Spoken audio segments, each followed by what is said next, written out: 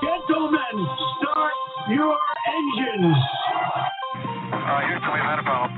Mr. Gorbachev, tear down this wall. The only thing we have to fear is fear itself. I'm not a crook. If you like your health care plan, you'll be able to keep your health care plan. 9, 8, 7, 6, 5, 4, 3, 2, 1, fire. You're listening to Jim Paris Live, your source for the latest news on money, politics, prophecy, and preparedness. And now your host, the editor-in-chief of ChristianMoney.com and the author of more than 30 books, Jim Paris. All right. Hello, everybody. Welcome to the broadcast. Great to be with you this Sunday night. And the program does get rebroadcast at different times, so maybe I shouldn't keep saying Sunday night, but we are live on Sunday nights at 9 p.m., and then we rebroadcast it at other times. Our website is ChristianMoney.com, ChristianMoney.com, and a lot to get into in the news tonight. I wanted to mention, though, I had a great day yesterday, went up to my favorite little place, St. Augustine, and went to the Leitner Museum, which I haven't been there in a few months. Just a beautiful place, and on the weekends they have a piano player that's playing in the restaurant. So as you go into the Leitner Museum, what you'll notice is it actually is a former hotel. Each floor has a balcony where you look out onto what used to be the swimming pool, but the swimming pool is drained, and inside the swimming pool is a restaurant. And in that restaurant, there is a grand piano. And on the weekends, there is a piano player playing standards, and it is just fantastic. The acoustics and the environment, just a beautiful place to visit. So I went there yesterday with a friend, had a fantastic day, just kind of walking around the city, sampling different food and wine, and just having a great day. So I was excited this week, still am, about Elon Musk buying Twitter.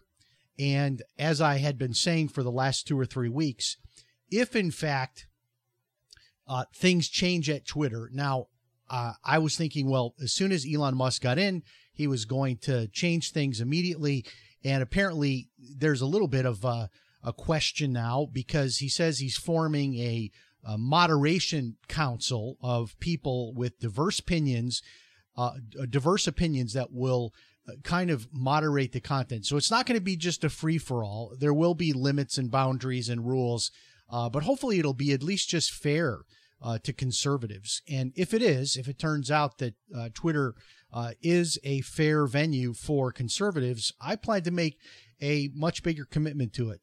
Probably right now, I would say, honestly, my biggest following is clearly on Facebook.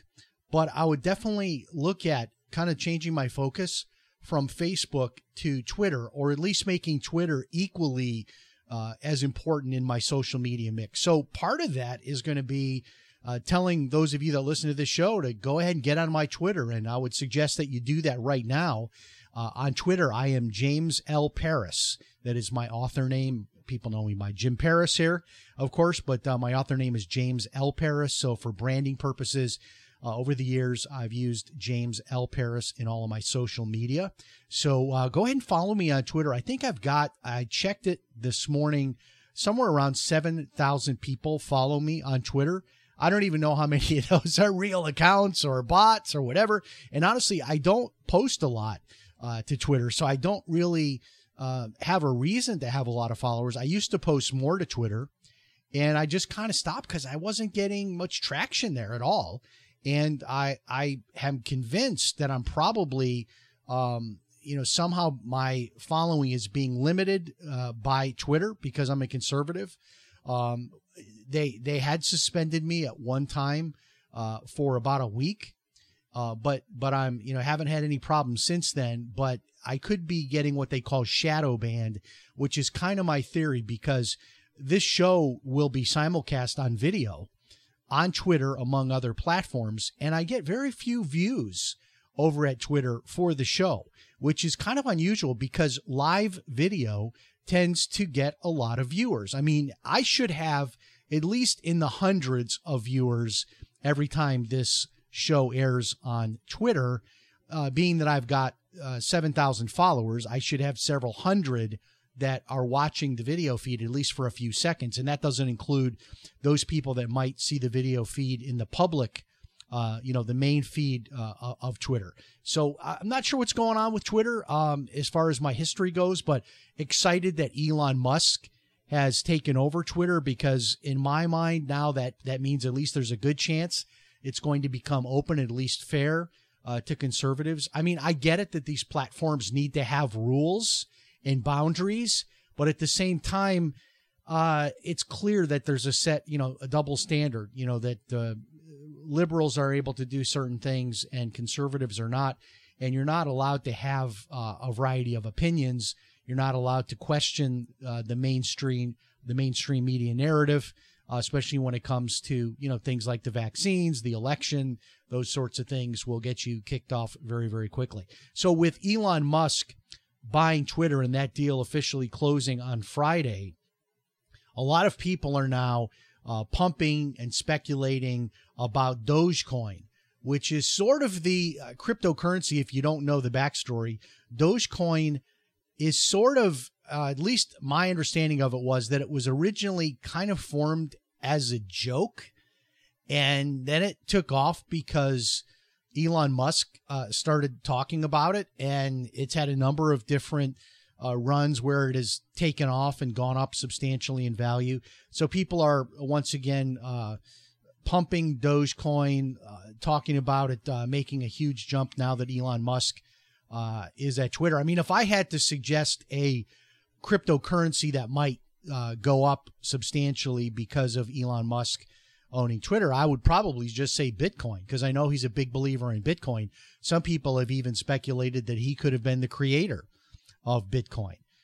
But he is a big cryptocurrency guy. So I think Twitter in the hands of Elon Musk is going to be good for cryptocurrency across the board. Bitcoin, I think, will definitely benefit from it. I think we'll see a lot more, at least a lot more fair treatment of cryptocurrencies. And you've got to think, what does Elon Musk have in mind for Twitter?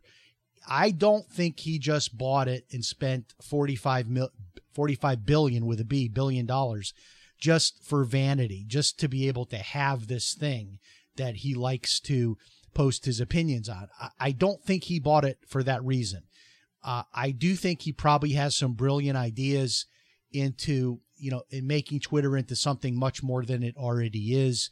And don't forget that he was part of the founding of PayPal, which makes me think that maybe there's something in the works for Twitter to become more of a payment platform than it, than Facebook and other social media platforms are. And if that turns out to be the case, look for cryptocurrency to be a big part of that. So I really don't think he would put his money into this unless he had big plans to get a good return on his money. And we'll see what happens. But Twitter now officially in the hands of Elon Musk. Now, Democrats are trying to make political hay out of the attack on Paul Pelosi. And of course, this is a tragedy. I don't really need to say it, but I'll say it. We don't endorse anything like this. We're certainly sorry to hear about the attack on Nancy Pelosi's husband, Paul. We wish him a speedy recovery. We have never on this show, even with the January 6th rioters that vandalized and things like that, we've always spoken out against that on this show, and we'll speak out tonight about the attack on Paul Pelosi. Absolutely wrong. Person should be prosecuted to the fullest extent of the law. This is no answer, to behave like this. But we're starting to see now that the narrative, which is that somehow this is politically motivated, somehow that this guy who broke into the Pelosi's home is part of the same crowd and the same thinking as the January 6th people. We're starting to get more information that maybe that's not true. Maybe this is just some crazy guy who was psychologically unhinged. That's more and more turning out to be the story, than that somehow this is part of the right wing. Somehow this is to be blamed, for example, on people that are conservatives, that have conservative talk shows, and people that are conservative columnists, and those people that are, all fired up, the pundits about the election coming up and those kinds of things, that it's being suggested that politics is what fueled this guy. And we don't have any evidence right now to support that. We simply don't. It's very early. It could turn out to be that. Of course, we had the reverse happen with the mass shooting of the Republican congressman at the that softball game outside Washington, D.C., the baseball game.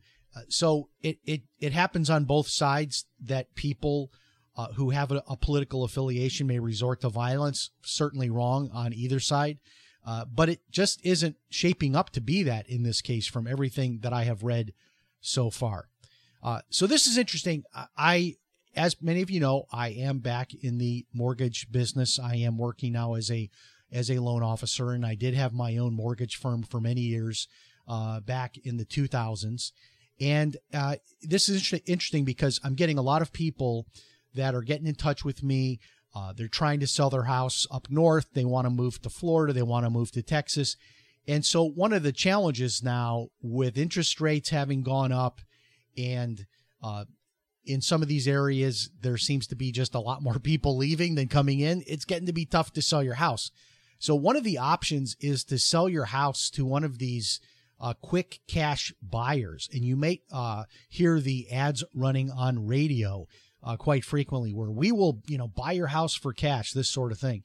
And I actually have been doing some research into this, and I know someone here in town that actually can help people in all 50 states to be able to do a quick sale on their house by getting multiple offers from hedge funds. That's right. Wall Street investors are now buying single family houses.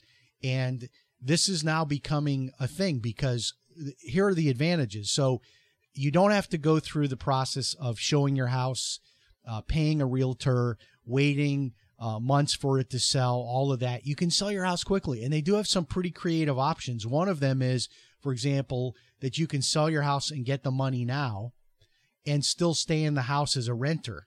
How about that till you find your new house? Another one is a scenario where they'll give you 80% of the money now, and then you get 20% a little bit later, after you move. So there's different offers, different arrangements by which that you can sell your house to one of these. But when you sit down and you do the math, when you sell it through a traditional means, not only does it take time, it's going to take weeks or months for it to sell. You're also going to have to deal with the showings, keeping your house super clean, having strangers in and out of your house quite a bit, all of that. In addition to that, you've got, realtor fees. Sometimes you have a contract and then it falls through, and then the house comes back on the market and you've got to wait again for another buyer. So there's a lot of reasons why people might do this. You might be moving for work. You don't want to leave the house empty when you move on to the new city. But probably the biggest reason is, honestly, it's really hard to get a mortgage on the new house if you haven't sold the old house. So what this does is it leaves people kind of trapped in limbo. So when they move to the new city, if the other house hasn't already sold, they've got to rent for a while. And rent is not cheap. And sometimes you've got to sign at least a 6-month or a 1-year lease to get a decent place. So you're kind of trapped in limbo. And a lot of times those people have to rent a storage unit, which can be hundreds of dollars a month on top of the rent they're paying for an apartment while they wait for the first house to sell so they can pick out and then close on the second house. So this is a thing. I'm just throwing that out there to you. If you are someone that is looking for a quick sale on your house, really in all 50 states, send me an email, jim@christianmoney.com, or private message me on Facebook, and I can refer you to somebody that can help you with that. Certainly an interesting strategy. And I also wanted to mention tonight's sponsor, which is internetpaycheckforlife.com. And this is a program that I used to teach online internet marketing, internet business for years. I had thousands of students in my training, And then I discontinued it. I think it was in 2015, 2016, I discontinued it. But now it's back, started it back up again a couple of years ago. And there is it's about 50 to 60 hours of training on internet business. And there's a couple of different ways that you can use this information. One is for your own business. So whether you have, a local business, maybe you've got a service business, you can use this information to promote yourself, to promote your own local business. You can also start an internet-based business and use this information. But the other side of it, which is what I call the quick money side of this, is the opportunity to become a consultant. So once you learn these internet marketing strategies, how to build websites, how to use social media, all of those kinds of things, you can actually use that information to hang out a shingle as a consultant, to help people with their Google local listing, to help people to set up a website, to help them with their social media marketing and their videos and their YouTube and all those kinds of things. So there's kind of two sides to it. And we do have a special deal going on right now. It is 50% off. If you want to save $150 and get signed up right now, you can take advantage of that by going to internetpaycheckforlife.com. internetpaycheckforlife.com. This was tragic. Over 150 people killed at a Halloween event in Seoul, Korea. And the part of town where this happened is in an area called Itaewon, which is sort of an area, you might call it Little Taiwan, which is an area of Seoul that is Taiwanese. A lot of Taiwanese people live there. There's Taiwanese food. And where this apparently happened was there was a big gathering of people, of thousands of people for Halloween. And I didn't even really know. I've been to Seoul, Korea. I did not know that Halloween was such a big thing there. But apparently it is a really big deal. And they had a big event in this area of Seoul, Korea. And the people gathered together, and then they got into a narrow alley by being trampled. And I can tell you, having been in Seoul for 3 weeks back in 2018, that there are these narrow alleyways, which I think are kind of cool because how it works is, so you have the main streets, but then you have these narrow alleyways that a lot of times have like little restaurants and little businesses are in these little alleyways, and they're just wide enough for one car to go through. So they're usually like a one-way type of a deal, and that's for deliveries to be made, that sort of thing. But a lot of times it's just bicycles in there or motorcycles or people walking. And for example, where I stayed in Seoul, Korea, I stayed in an alleyway. You go down this alley, and there's a house back there, and I was renting a room in this house. And I love these little alleyways, but apparently what happened was these thousands of people all kind of huddled together at this Halloween event, and then they ended up going down this narrow alleyway. Not sure exactly what prompted sort of this stampede of people, but we now know that over 150 people have been killed. I have to tell you, in recent years, I am just not a fan of being in these large crowds. No concert in Providence, Rhode Island, where there was a fire and people were killed in the fire and trampled. I'm just not a fan of these kinds of situations. So, for example, in St. Augustine, they have this one night. It is the Saturday night before Thanksgiving, where they actually turn on the Christmas lights in the city for the first time. And they call this Night of Lights. This is like the opening night of the Christmas lights. And it's almost like Times Square on New Year's Eve in St. Augustine. It's just elbow to elbow people all through the city. I don't go on that night. I went one time and that was it. I don't like being in those kinds of crowds where you're huddled together with hundreds and hundreds, even thousands of people. But just a tragedy in Seoul, Korea. Such a beautiful city, a beautiful, clean city, wonderful people. 70% of Korea is evangelical Christian, which is just fantastic because of the missionaries that started going there in the 1950s. And that area of Korea is especially beautiful, the Taiwan section of Seoul, Korea. So the media is hyping these 7% mortgage rates. It's become a really huge disappointment to me at how the media has to exaggerate information, especially when it comes to personal finances. So I'm in the mortgage industry, as I said earlier in the show, and yeah, some people are getting a rate of 7%, but not very many. I mean, most people, the rate is closer to 6% than it is 7%. And there's a lot of things you could do to buy down the rate to get a lower rate. But historically, even 7%, even if you were to say 7%, the sky is falling. That interest rate is not a bad interest rate historically. It really is not. Now, if you compare it to where were rates a year or two ago, it is. But 7% is not a terrible rate historically, but people are actually getting rates closer to 6%. So this is all part of the media campaign. I'm not motivation is, but they're talking about a real estate crash. They're talking about rates going to 8 or 9% and on and on and on. And I guess this is just to get people to read their articles, clickbait, just to scare people and to get eyeballs to their websites. But that is the big story. You're starting to see more and more 7% rent. I don't buy into these narratives, especially when you look at the real estate market, which it cannot be described anymore as a national market. The real estate market is regional. People that talk about real estate in terms of it being like a monolithic single thing that's nationwide, I would not listen to those people, because that is absolutely not how real estate is at this time. We have these areas like Florida and Texas where there is thousands of people every month coming into these states, the net inflow of people. And so these areas are not as susceptible as the areas like the blue states, which are losing population. So there are areas that are going to have a real estate crash, but not the entire country.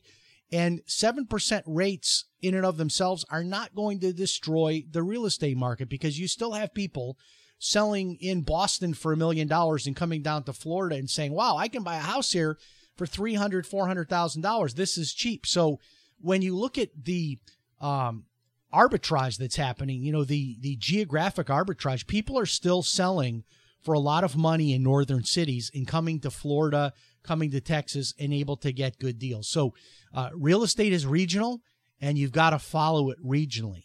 And interest rates are a little bit higher than they've been. That's, of course, true. But historically, these are not horrible rates. Certainly not rates high enough to justify any type of a nationwide real estate crash. So Powerball is back to $1 billion, or should I do the billion? Austin Power, right?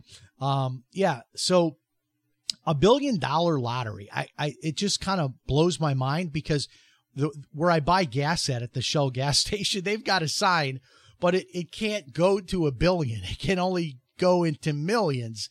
So whenever it gets to $1 billion, they don't have another space for a digit to be able to show it, which I think is funny.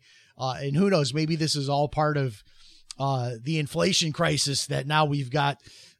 Real estate prices are super high, and now we've got the jackpots on lotteries are super high. So maybe that's all part of what's happening with inflation. But when it gets $1 billion, I know I'm not certainly suggesting gambling, but I think, I don't know if it's $1 billion. Maybe while I'm in there and I'm buying maybe a bag of potato chips or something, maybe I buy $1 or a $2 ticket. I don't even know how much it is, because I haven't bought lottery tickets in forever. But when it gets to $1 billion, I sometimes post it on my Facebook and ask people, do you think you might, buy a ticket if it's $1 billion? And then what would you do with it if you had $1 billion? That's another interesting question. I do love the fact that you can now stay anonymous in a lot of states and claim the money without anybody knowing it's you. And man, if I did win a lottery, would I be the one to sign up for that program? Kind of like the witness protection program, but for lottery winners. You'd have to be careful, though. You start buying a bunch of new stuff and people are going to say, hey, what's going on? How do, you'd have to have a story. You'd have to have a cover story. Your uncle died and left you a little bit of money or something. But, that would be the perfect scenario, right? To win $1 billion. So probably after taxes, you'd end up with $500 million, stay anonymous, and then be able to have that money. And you probably do a lot of good things with $500 million, I would guess. More and more apps on your phone are turning out to have viruses. And I'm not happens because supposedly when an app is created and it's put into either the App Store with your iPhone or the Play Store with your Android phone, supposedly they're checked out to see, are there viruses? Is this safe? Whatever. But we're starting to see more and more articles. I saw one today and it said, if you have any of these 5 apps on your Android phone, remove them from your phone immediately. And the reason why this caught my attention is I now have this bizarre thing happening on my phone. It started about 2 weeks ago. And whenever, after an hour or two, there will be a website opened that I did not go to. Some app inside my phone has taken over my Chrome browser. And about every 2 hours, it will just automatically show a website that I did not ever go to. And it's kind of concerning to me a little bit because, yeah, I can just close it, but I keep thinking to myself, what if it goes to a website that is, something that would damage my name or reputation? And what if somebody, found out about that? It is concerning, and I don't know how to stop it. And I've gone through my phone and tried to delete every app that I did not know, that I wasn't confident in, every app that was newer, kind of trying to find how this might have happened. I can't figure it out.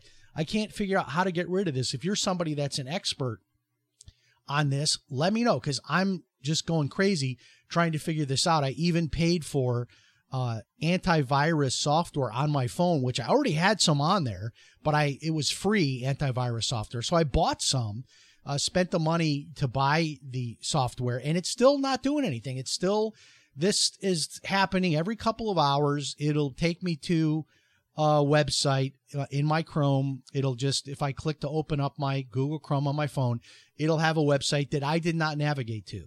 Now, that's irritating, but it's risky because they're saying that some of these apps can actually be used to steal your passwords to your bank accounts, to your credit cards, those kinds of things.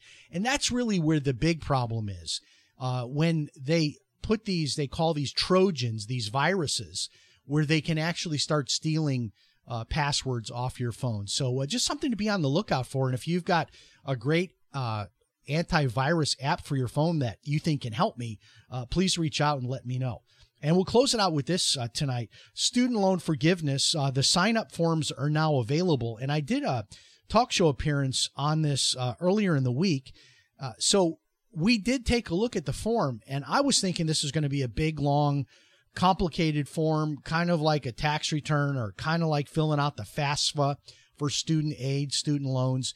But it turns out the form itself takes about 1 or 2 minutes to complete. And then the government is saying that even if you don't fill out the form, you're probably still going to get the student loan forgiveness, that they have a way of just doing the student loan forgiveness en masse, and you don't actually have to fill this form out. So I still would fill it out if I were you. I would still suggest you fill it out. It is at the United States Department of Education. And all you have to do is go there. You'll see it. There's a link for it on the homepage. Fill that out. Takes a couple of minutes, and then you're in the queue to get the student loan forgiveness. And again, pretty much everybody's going to get at least $10,000. Some people, if you got a Pell Grant when you were in college, you're also going to get an additional $10,000. So some people will get $20,000 of student loan forgiveness. All right. Thank you so much for joining us. My pleasure to be with you. We're here every Sunday night. And if you have a question you'd like me to answer on the show, I always love doing that. Feel free to send me an email to jim@christianmoney.com. Good to have you with us. Remember, if it's Sunday night, it's Jim Paris Live. So long, everybody. We'll talk to you next time. God bless.